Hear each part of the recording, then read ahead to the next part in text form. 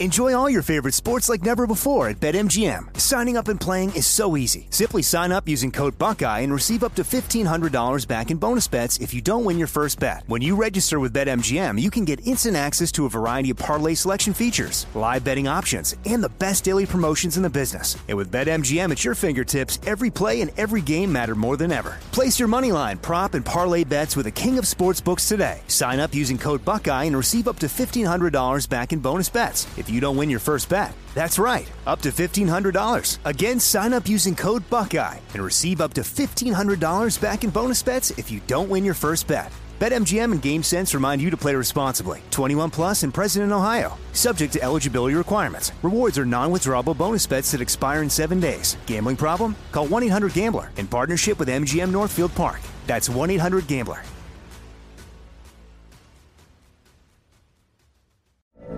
From BBC Radio 4, Britain's biggest paranormal podcast is going on a road trip. I thought in that moment, oh my God, we've summoned something from this board. This is Uncanny USA. He says, somebody's in the house, and I screamed.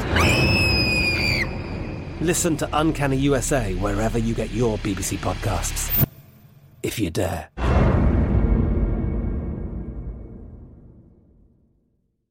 Trinity School of Natural Health can help you be part of the fast-growing health and wellness industry. With an education that empowers communities, Trinity grads can change lives by applying natural health principles and techniques in holistic practices or stores selling nourishing health products.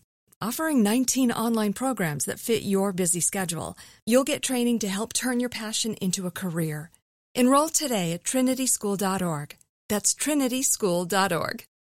What's up, this your boy Lil Duval, and check out my podcast, Conversations with Unc, on the Black Effect Podcast Network. Each and every Tuesday, Conversations with Unc podcast feature casuals and in-depth talk about ebbs and flows of life and the pursuit of happiness. Unlike my work on stage, I tap into a more serious and sensitive side to give life advice and simply offer words of encouragement, yet remind folks to never forget to laugh. Every Tuesday, listen to Conversations with Unc, hosted by Lil Duval on the Black Effect Podcast Network, iHeartRadio app, or wherever you get your podcasts.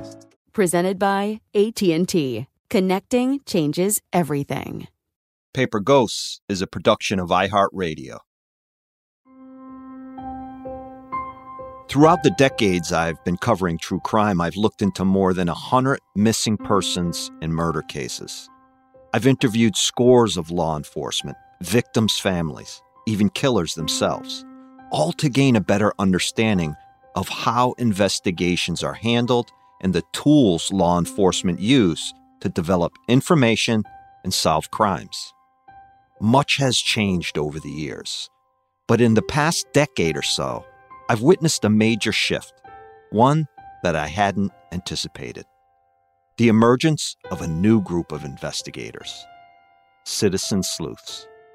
And nowhere is that phenomenon more obvious than in Tammy Zawicki's case. Oh, there was all kinds of stories. You know, you'd read that she was picked up by a stranger, and some guy in a truck stopped to help her, another guy in a pickup truck. Patrick Jones is the founder of the Who Killed Tammy Zawicki Facebook group, a passionate collection of Tammy's friends, family members, true crime buffs, and citizen investigators. Now the Facebook page, it grew like you wouldn't believe. I mean, I was hoping, maybe we'll get 100 people, 200 people. And I think today, I'm trying to look at it right now, we've got over 4,000 members on there. Patrick started the Facebook group in 2009. He didn't know Tammy, but was drawn to her story. The Sun-Times had a picture of Tammy on the front page. And I looked at her and I was thinking, I got a daughter about the same age. While working my way through Tammy's case, I felt that the group warranted a closer look. For what it's worth, I'm not a fan of online sleuthing. Citizen sleuths have the power to shift the narrative in a case. They can interfere with investigations, accuse innocent people of a crime. More than anything, though, they can inject themselves into someone else's story. And, for better or worse, some members of the Who Killed Tammy Zawicki Facebook group have succeeded in doing just that. another article came out like 13, 14 years ago, whatever it was, about Tammy's case. And I was reading it and I said, you know what, maybe I'll put something on Facebook. I'll offer a reward. You know, I think I put $1,000 reward or something. Today, Patrick works as a firearms instructor and an engineer at the Forest Preserves. Before that, he worked part-time as a police lieutenant in a village outside Chicago. We had like 4 or 5 members, which they were all police officers. All the guys at the police department jumped on right away, you know, as a favor, so I could build it a little. And then along came Robert. Robert was hugely instrumental in developing the website with me, or Facebook page. Robert Kotlarek is someone I met in the earliest days of my investigation. You might remember him from the first episode. He's the archaeologist who grew up a town over from Tammy in New Jersey and has developed a close friendship with Joanne Zawicki over the years. Like Patrick, he's also an administrator of the Facebook group.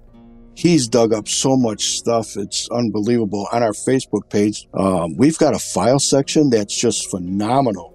You could go through there and read everything about who they've investigated over the years, who they've ruled out. And Robert's been in contact with all the various agencies that have been helping out, FBI, state police, and what have you. A lot of good has come from the Facebook group. Several of Tammy's old friends and peers are members, which made it easy to reach out to them for this podcast. Patrick and Robert were also immensely helpful in the earliest days of my research, providing me with documents and valuable contacts. More than anything, the Who Killed Tammy Zawicki Facebook group provides a real sense of community for those mourning Tammy. Time and again, I was struck by the effort folks like Robert and Patrick put into keeping Tammy's story alive and finding ways to honor her memory. Mostly, we're talking about decent people with good intentions. They want to help, and they genuinely care about the Zawicki family. But good intentions are often not enough, and in this case, the Facebook group can sometimes become a place where speculation and conspiracy is allowed to exist, and ultimately cast doubt on innocent people. When you started the page, were you getting tips? Yeah, we were getting... What was the first big major tip that you got? The biggest thing we ever got was that, what the hell's his name? The guy that found the body. Lonnie DeMott. Lonnie DeMott. Previously on Paper Ghosts. He came in, he was posting like a son of a bitch, and then people were, all of a sudden, everybody was asking him questions like you wouldn't believe. I think he wanted to confess to something, in my opinion, that he wants to say, hey, here's what happened. Do you remember the type of watch she was wearing? And did the watch play that song, Raindrops Keep Falling on My Head? She was wearing that watch. Yep. I've done this a long time, and I just thought, whoa, bingo, how many coincidences can there be here? My name is M. William Phelps. I'm an investigative journalist and author of more than 40 true crime books. This is Season 3 of Paper Ghosts, In Plain Sight.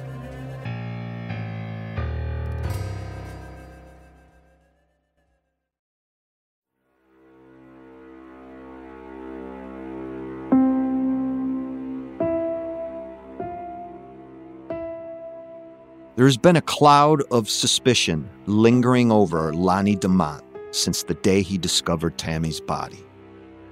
Lonnie, you may recall, is the repairman from Missouri who stopped his truck to cover his tools back in September of 1992 and stumbled upon Tammy's body.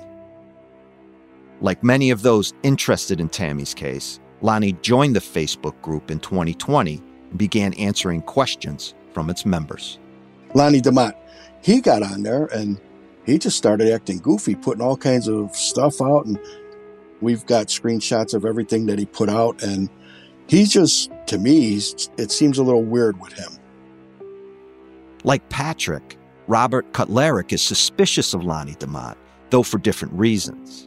In his view, Lonnie has given varying accounts of how and why he came upon Tammy's body. The reasons given for him coming off the highway depends on what source you read.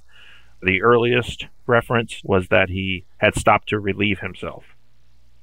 Later, in 1993, with the publication of the People magazine article, it says that, and this is coming from the man himself, Lonnie DeMott, that he pulled over because he wanted to cover up the tools in the back of his vehicle.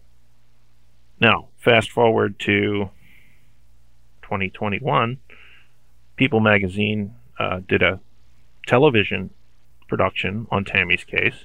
They interviewed Mr. DeMott, and Mr. DeMott said that he got out of his vehicle to move his tools into the cab of the vehicle. So we have some discrepancies as to what actually was going on there. Robert says he doesn't know the origin of the story about Lonnie DeMott stopping to relieve himself. Neither did Lonnie when I asked him about it last summer. There's another report of, you said you stopped to take a piss. Did you? No, I stopped to get my tools out of the back of the truck. There has been a lot of energy focused on Lonnie DeMott's recollections from that day, some of which were made nearly 30 years after the fact. Among them, the order in which Lonnie and the state trooper handled Tammy's body. The original story, as heard from Mr. DeMott, was that the police officer was squeamish and was nervous about cutting open the blanket, and Lonnie volunteered to do it for him. And he says that he cut the blanket open, and the officer was the one who cut the sheet. However, he posted on Facebook in a comment the opposite, that the officer cut the blanket and he cut the sheet. I mention all this not to discredit anyone, but rather to show the ways in which cyber sleuthing can become problematic. You can't speculate that a guy might be guilty of murder because of a spotty recollection from 30 years ago. Lonnie has a vested interest in the case, and his presence in the Facebook group does not strike me as suspicious in any way whatsoever. He found Tammy's body. It makes sense why he'd want to see what was going on with the case. Regardless, there are those who continue to believe that Lonnie's involvement at the crime scene was intentional, a stealthy way to account for his DNA being left at the scene. So your gut is that he's got something to do with it? I honestly think that, yes. I don't think that he's been rolled out, by the law enforcement, but I think he's got something to do with it. It's just too coincidental. As it turns out, law enforcement would make an effort to rule Lonnie DeMott out as a suspect. Hi, Mr. DeMott. My name is with the FBI out of Joplin, Missouri. And when you have an opportunity, could you please... Lonnie says a case agent from one of the FBI's Missouri field offices reached out in 2021 to get his version of events and also request a sample of his DNA. He says the first time he listened to that voicemail, he thought it was a joke. I thought that this guy was one of my buddies calling me doing a prank, but it wasn't. It actually was the FBI. When I called him back, he said, I'm out at the FBI at Joplin. There's a guy, an investigator doing an investigation out of Chicago. And he said, I'm doing this interview for him. And then when I met him in a little restaurant, and there was two of them come out. And I'm sitting there, and they come in. And he said that he was going to talk to me. And this other guy sat right by us, and all he did was watch me. He must have been a profiler. And they sat there and talked to me for quite a while and asked me different questions. Like what? What kind of questions? Well, they asked me about just pretty much about what you've asked me. And he said that anything that if I ever remember anything, call him, and that'd relay the message to the guy in Chicago. I've spoken to Lonnie on several occasions, mainly to hear him tell his story multiple times. Time and again, I found his version of events to be consistent and entirely plausible. I also learned from the Lawrence County Sheriff's Office that Lonnie was mentioned in their crime scene report. It noted that he was a volunteer fireman at the time, which makes sense why he would have been asked to assist in moving Tammy's body out of the gulch. That same report, however, did not mention that Lonnie helped carry the body. This doesn't mean he didn't help, only that there's no record of it. Lonnie maintains that up until the fall of 2021, when the FBI called him, no one from law enforcement had spoken to him since the day he found Tammy's body. What did they want from you? They just wanted to interview me and talk to me. And they took a DNA sample. And how did they do that? Swab my mouth. And why did they say they needed that? They said they're trying to eliminate everybody from being a suspect. And he said, we know that you touched the blanket. We know that. But he said that any DNA that would be found on her body or her clothes, they would be tested against. And since that day, I've never heard anything from them. The fact that this meeting between Lonnie and the FBI occurred relatively recently says so much. For one, the FBI took Lonnie's DNA because they believe his story, or, like me, couldn't rule out the possibility that he helped move Tammy's body. Also, that the Bureau is making another run at testing old DNA from Tammy's clothing, her body, the blanket, or any additional evidence found at the scene and collected throughout the investigation.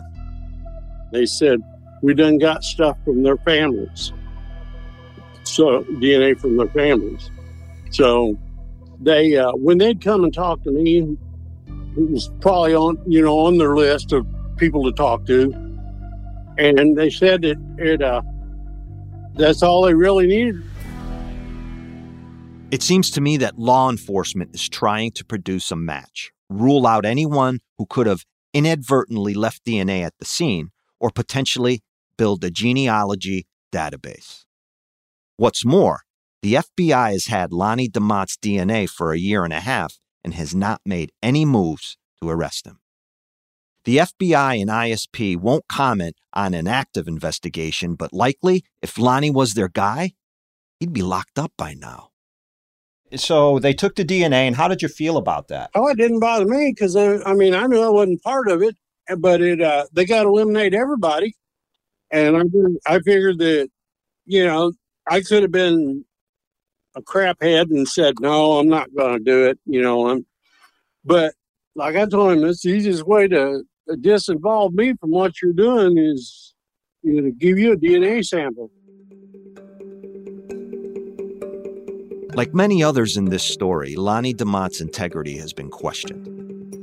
I spoke to a source who claimed Lonnie once gave an interview to a major media outlet and scared the reporter so much that they wondered if he was confessing to Tammy's murder. It makes sense to be initially suspicious of Lonnie DeMott. He found the body, and he hesitated about calling it in. He then offered to help move it, almost guaranteeing some of his DNA would be left at the scene. But in the end, as far as Lonnie DeMott is concerned, I have found zero evidence that he had anything to do with Tammy Zawicki's abduction or murder.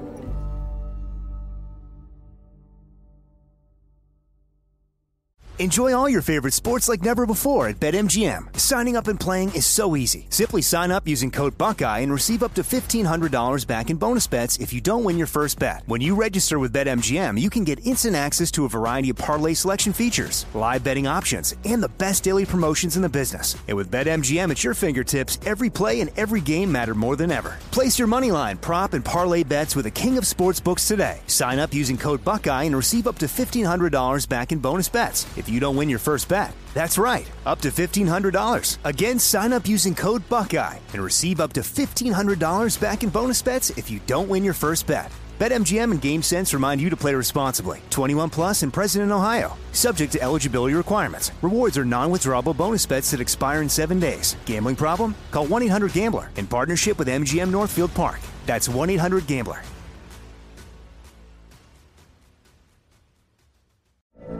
From BBC Radio 4, Britain's biggest paranormal podcast is going on a road trip.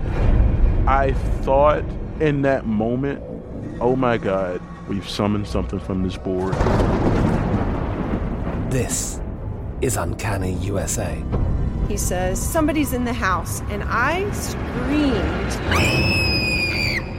Listen to Uncanny USA wherever you get your BBC podcasts, if you dare.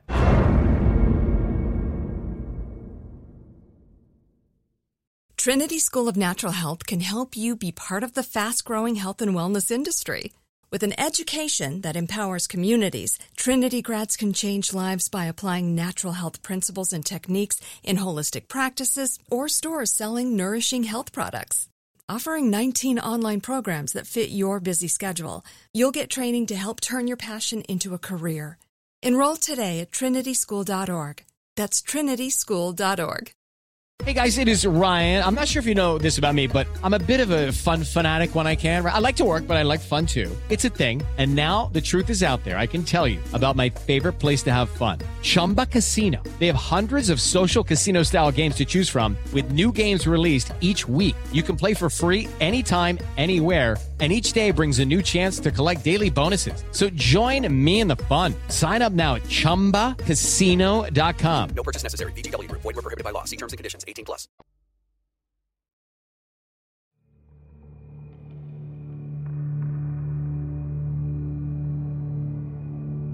2002 marked the 10th anniversary of Tammy's death. The FBI offered a $50,000 reward for any information leading to the arrest and conviction in Tammy's kidnapping and murder. The milestone also led to an onslaught of media coverage, which in turn provided newly retired ISP investigator Marty McCarthy a platform to voice his opinions. All the airtime and print space that the media gave to Marty's theories about the eyewitnesses' claims regarding Lonnie Bierbrot were hard to ignore. Which is why, I think, the ISP and FBI decided to make a few moves. As the agent in charge, this was, this case kind of came to me with the press guy saying, hey, the news media wants to do something on this thing. Thomas Kinnear was the special agent in charge of one of the FBI's southern field offices. He was tasked with interviewing Lonnie Bierbrot's ex-wife. At that 10-year mark, he still seemed to be the most logical guy, And so I said, get her and interview her again. I know she's probably been interviewed multiple times, but interview her again. And then see if she'll submit to a polygraph on this thing, once and for all. Lonnie Bierbrot had died by the time his ex-wife took the polygraph. If she had ever been afraid to speak up before his death, there was no reason to protect him any longer. And if anybody could get a confession or do a polygraph, I would put my money on this guy. Out of all the places I've been and all the polygraphers that I've had that worked, for me, this guy was by far the best. Many might know that polygraphs are not allowed as evidence in court. But the beauty of polygraphing Bierbrot's ex-wife was that it wasn't for any sort of court proceeding. It was to gauge whether she was telling the truth about not having the green musical watch and not having any knowledge of her ex-husband's involvement in Tammy's murder. The pre-polygraph interview, which can be far more in-depth than the actual polygraph, also gave the interviewer an opportunity to check her story for inconsistencies. So I was waiting, and when he does a polygraph, it's not a 20-minute operation. So he called me later in the day, and he said, "Well, it's probably not what you want to hear, but I ran her 3 times. I changed up the questions. We spent hours on the pre-test, and just like I would on anything else. And in my estimation, is she's telling the truth." Bierbrot's ex-wife also spoke to the media around this time. In an interview with the Courier-Post newspaper, she stated that her husband had never given her a musical watch and that she was puzzled by the origin of the story. What's more, she said if she thought for 1 minute that he had been involved in Tammy's abduction and murder, quote, I would have gone straight to the police. Well, I think, it's always easy to tell the truth, right? When you start making up stories, it'll change over time. I mean, if I told you a lie today and you came back to me 5 years later and asked me, hey, Tom, and asked me the same question, I may not respond the same way, right? Right. You might change one little thing. I mean, how often do people get interviewed by either the Illinois State Police, the Missouri Highway Patrol, whoever was investigating down there, or the FBI? I mean, that's probably, for most people, unless you're just a criminal, it's probably a one-time event in your life. You would think that story would be easy to recite over and over and over again. Much like the ISP and FBI back in 2002, I felt I needed to speak to Lonnie Bierbrot's ex-wife. But all my attempts, calls, messages, even door knocks, went unanswered. My associate producer did manage to make contact in late 2022. Lonnie Bierbrot's ex-wife wasn't in a hurry to get off the phone, though she did ultimately decline to be interviewed for the podcast. I have no reason not to believe her. It's also not her obligation to make anyone believe her. She's a private citizen who's already spoken to police and the media about what she knows. As for Tammy's watch, the watch is still missing. The watch is still out there. It's still among the list of items that would connect someone to this investigation. Jeff Padilla was a young detective with the Illinois State Police in 1992, the year Tammy was murdered. He was familiar with the case, but wouldn't get involved until 2012, when he became squad supervisor over a group of detectives working missing persons and murder cases in the region. At that time, the case was a bit stalled, and there hadn't been what I thought was an appropriate amount of movement on it. So I assigned myself and a number of other of my detectives to go back and look at the investigation from the very beginning. That meant re-interviewing old witnesses and reviewing the many theories that had gotten attention over the years. There was a time where, in the heart of this second, real push in this investigation, where we were getting a lot of media inquiries, and there was a lot of physical evidence that had never been analyzed. As for Marty's eyewitness, the woman whose claims fueled rampant speculation about Lonnie Bierbrot and created a narrative about the whereabouts of Tammy's watch, Padilla says her story never passed the smell test. Yeah, that was completely false. And the way that she identified Lonnie Bierbrot was she was going by on the interstate in the opposite direction while doing 75 miles an hour, which I take witness identification with a huge grain of salt, and it has to be backed up with evidence. Even more important is the fact that her story about seeing Lonnie Bierbrot's wife wearing a watch similar to Tammy's was nowhere in her initial statements to police. By the time she had told Marty McCarthy her version of events 10 years later, the information about Tammy's watch had already been made public. So then Lonnie Bierbrot suddenly became a very heavy focus of the investigation. He voluntarily came in and gave blood and DNA samples. And since then, we know that he was not our offender in this case.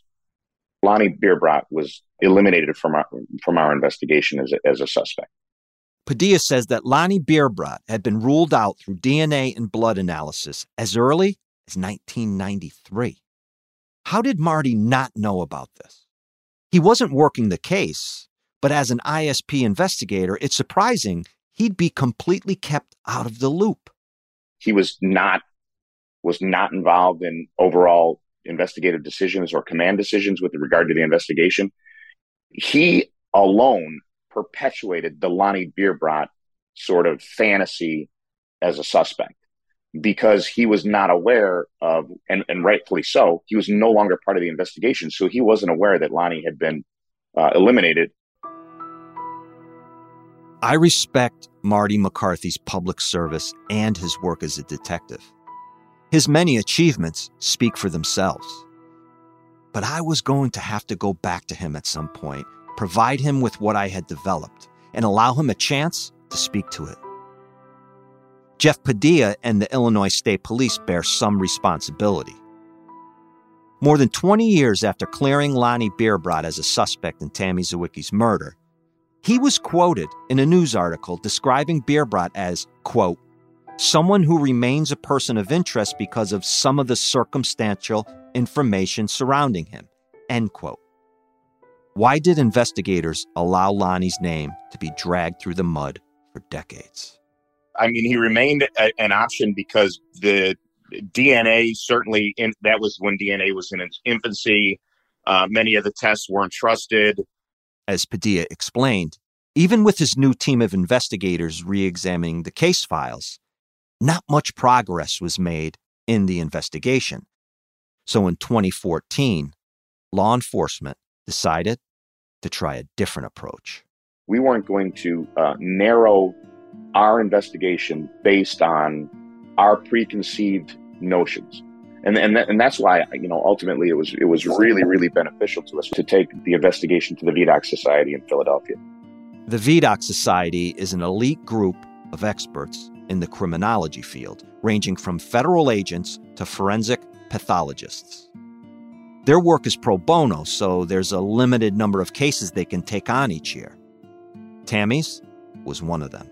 We got a lot from them. And in fact, the direction we went thereafter was because of information we had received from the VDOC Society.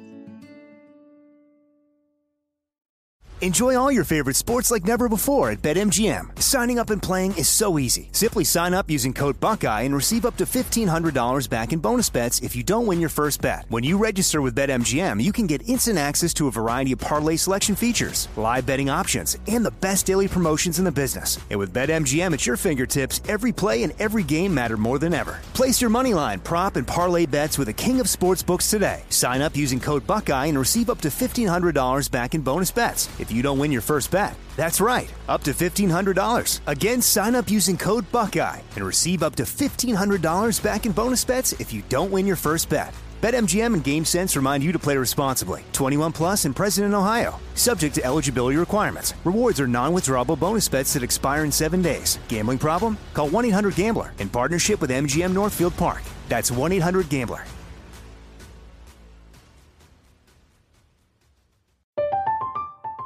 I'm Katya Adler, host of The Global Story. Over the last 25 years, I've covered conflicts in the Middle East, political and economic crises in Europe, drug cartels in Mexico. Now I'm covering the stories behind the news all over the world in conversation with those who break it. Join me Monday to Friday to find out what's happening, why, and what it all means. Follow The Global Story from the BBC wherever you listen to podcasts. Trinity School of Natural Health can help you be part of the fast-growing health and wellness industry.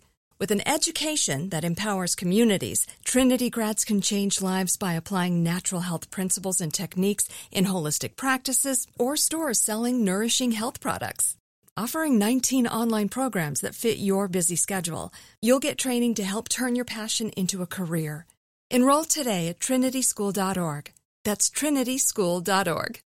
Hello, it is Ryan, and we could all use an extra bright spot in our day, couldn't we? Just to make up for things like sitting in traffic, doing the dishes, counting your steps, all the mundane stuff. That is why I'm such a big fan of Chumba Casino. Chumba Casino has all your favorite social casino-style games that you can play for free anytime, anywhere with daily bonuses. That should brighten your day a little. Actually, a lot. So sign up now at ChumbaCasino.com. That's ChumbaCasino.com. No purchase necessary. VGW Group. Void where prohibited by law. See terms and conditions. 18 plus.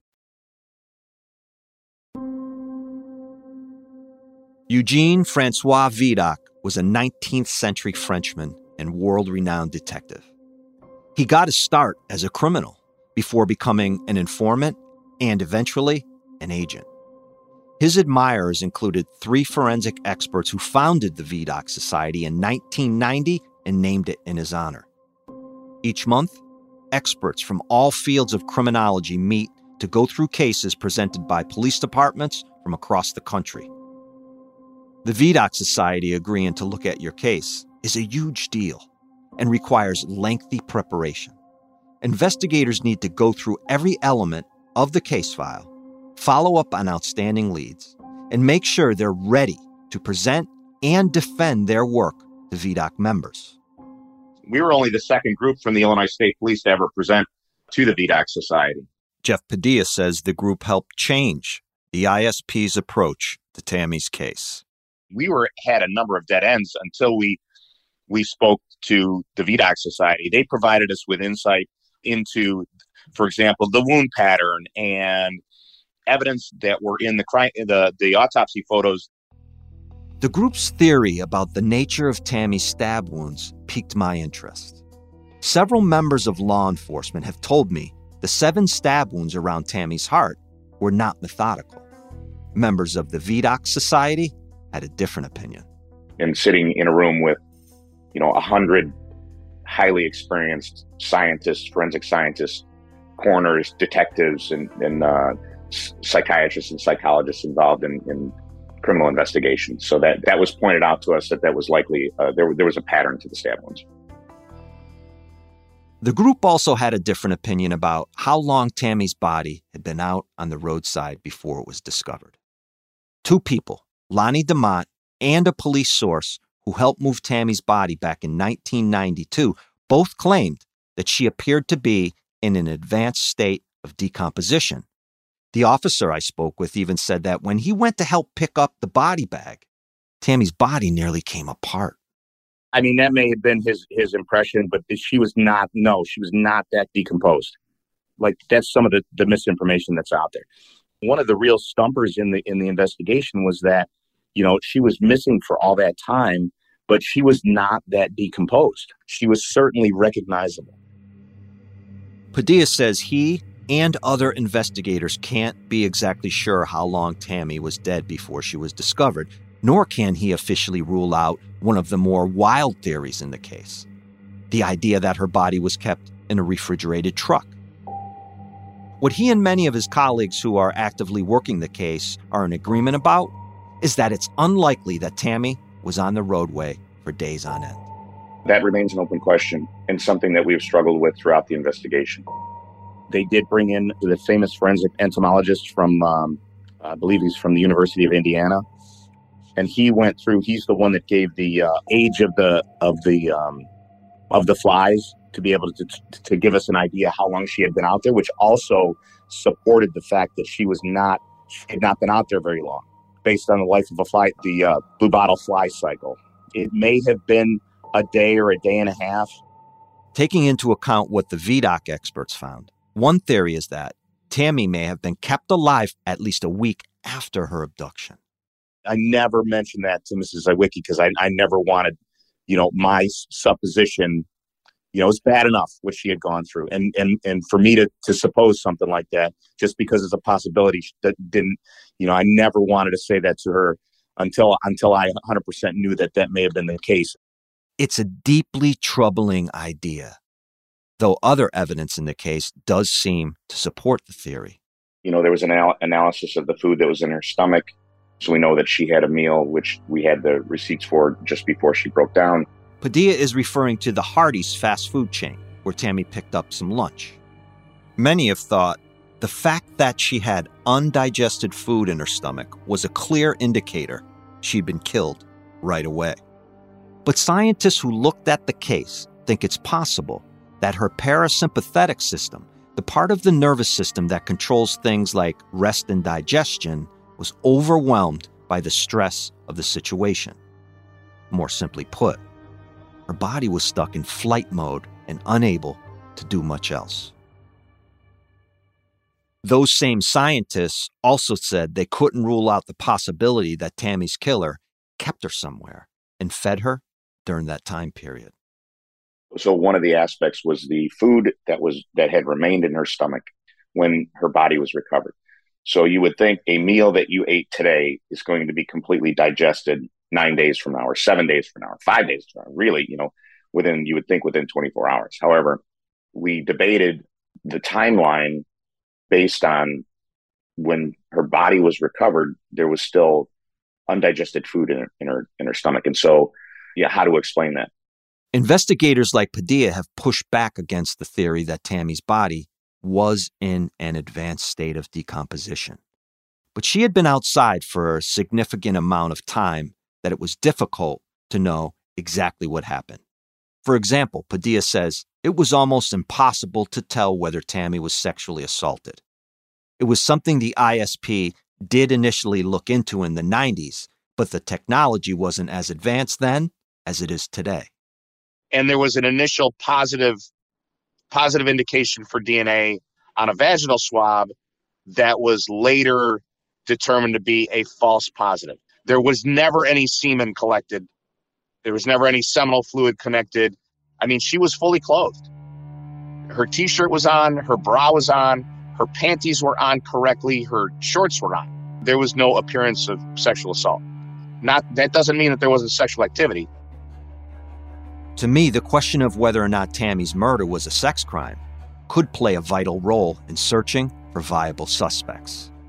Quite often, for the offender, sex crimes have very little to do with our own ideas of traditional sexual acts. And so we always had the potential that this was a sex-related homicide. And so that's always been been out there. And that to my knowledge, that remains a possibility. The Vidocq Society floated the theory that Tammy could have been unconscious when she was stabbed, and that the act of stabbing her was a way to wake her up. Like a sternum rub. And then the one is deep enough where it's not in her sternum. It goes between the ribs and punctures her pericardial sac. And she ends up dying from that. And was there a toxicology report done? Any presence of any type of drugs in her system that he could have used? Yeah, I mean, we thought about like if he used chloroform or something like that. I believe we were told at the time that nothing like that would have remained in her system. It's not like today's Rufinol or something more powerful where it would stay in her system. Basically, if chloroform was used through a soaked rag, she would be knocked unconscious, and then by the time she woke up, all of that would be the chloroform would be out of her system. A forensic psychiatrist told me years ago that a knife can be what he called a surrogate penis. Yeah, 100%. To compensate for sexual dysfunction. Yes, we also thought that the puncture that killed Tammy may have been inadvertent in the process, so that the series of stab wounds in the center of her chest, which were all very close, it was the size of a pie plate. So if somebody's fighting, you're not going to get, shallow depth stab wounds in a pie plate. Right.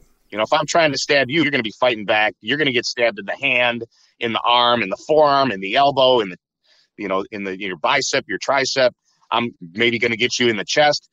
But these were, these were of very different. Padilla says the information from the Vidocq Society changed the ISP's direction of the case.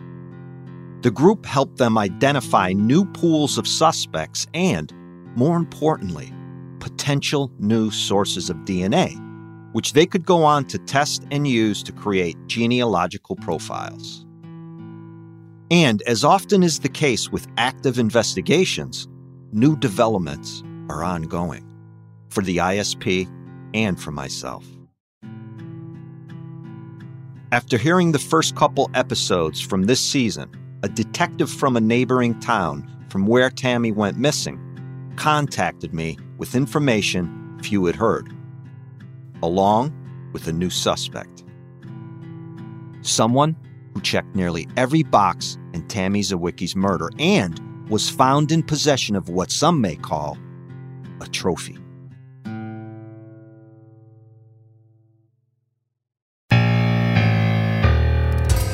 on the next episode of Paper Ghosts. The body was obviously signs of, just brutal, almost like a torturous thing that he had did to her. She was bound in duct tape. A couple of local FBI agents came to my house and took a DNA swab for me. I first call Joanne, and we have this discussion about this is our one shot.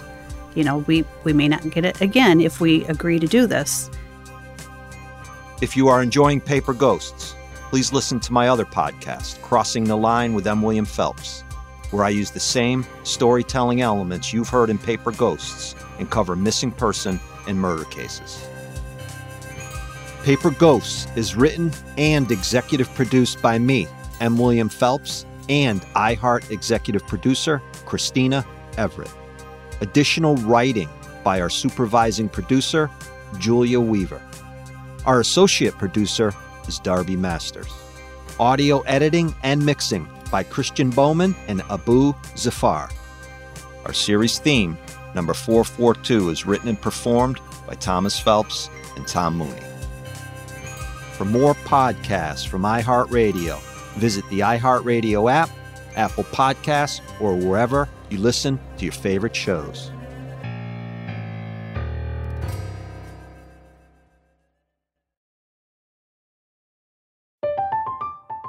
I'm Katya Adler, host of The Global Story.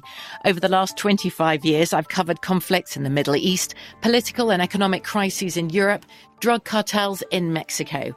Now I'm covering the stories behind the news all over the world in conversation with those who break it. Join me Monday to Friday to find out what's happening, why, and what it all means. Follow The Global Story from the BBC wherever you listen to podcasts. Trinity School of Natural Health can help you be part of the fast-growing health and wellness industry. With an education that empowers communities, Trinity grads can change lives by applying natural health principles and techniques in holistic practices or stores selling nourishing health products. Offering 19 online programs that fit your busy schedule, you'll get training to help turn your passion into a career. Enroll today at trinityschool.org. That's trinityschool.org. With every CBD product claiming to do something different, it's nearly impossible to decide what's best for you. Lazarus Naturals pioneered the farm-to-front-door model of transparency, where they handle each step of the production process to ensure quality, potency, and consistency. Scannable labels allow you to see the test results of your hemp batch, so you can be confident in the safety and quality. Visit LazarusNaturals.com today. Lazarus Naturals, committed to improving your life as well as the world around you. Not available in Idaho, Iowa, or South Dakota. Open a limited-time 11-month certificate at Kemba Financial Credit Union. At 5.25% APY, it's more than triple the national average, plus it's a safe and secure way to grow your money. Visit your local branch or kemba.org/cb for details. Offer expires May 31st, 2024. APY equals annual percentage yield. Restrictions apply. $500 minimum and $250,000 maximum deposit. Advantage status required. Comparison based on bank rate average. Federally insured by NCUA.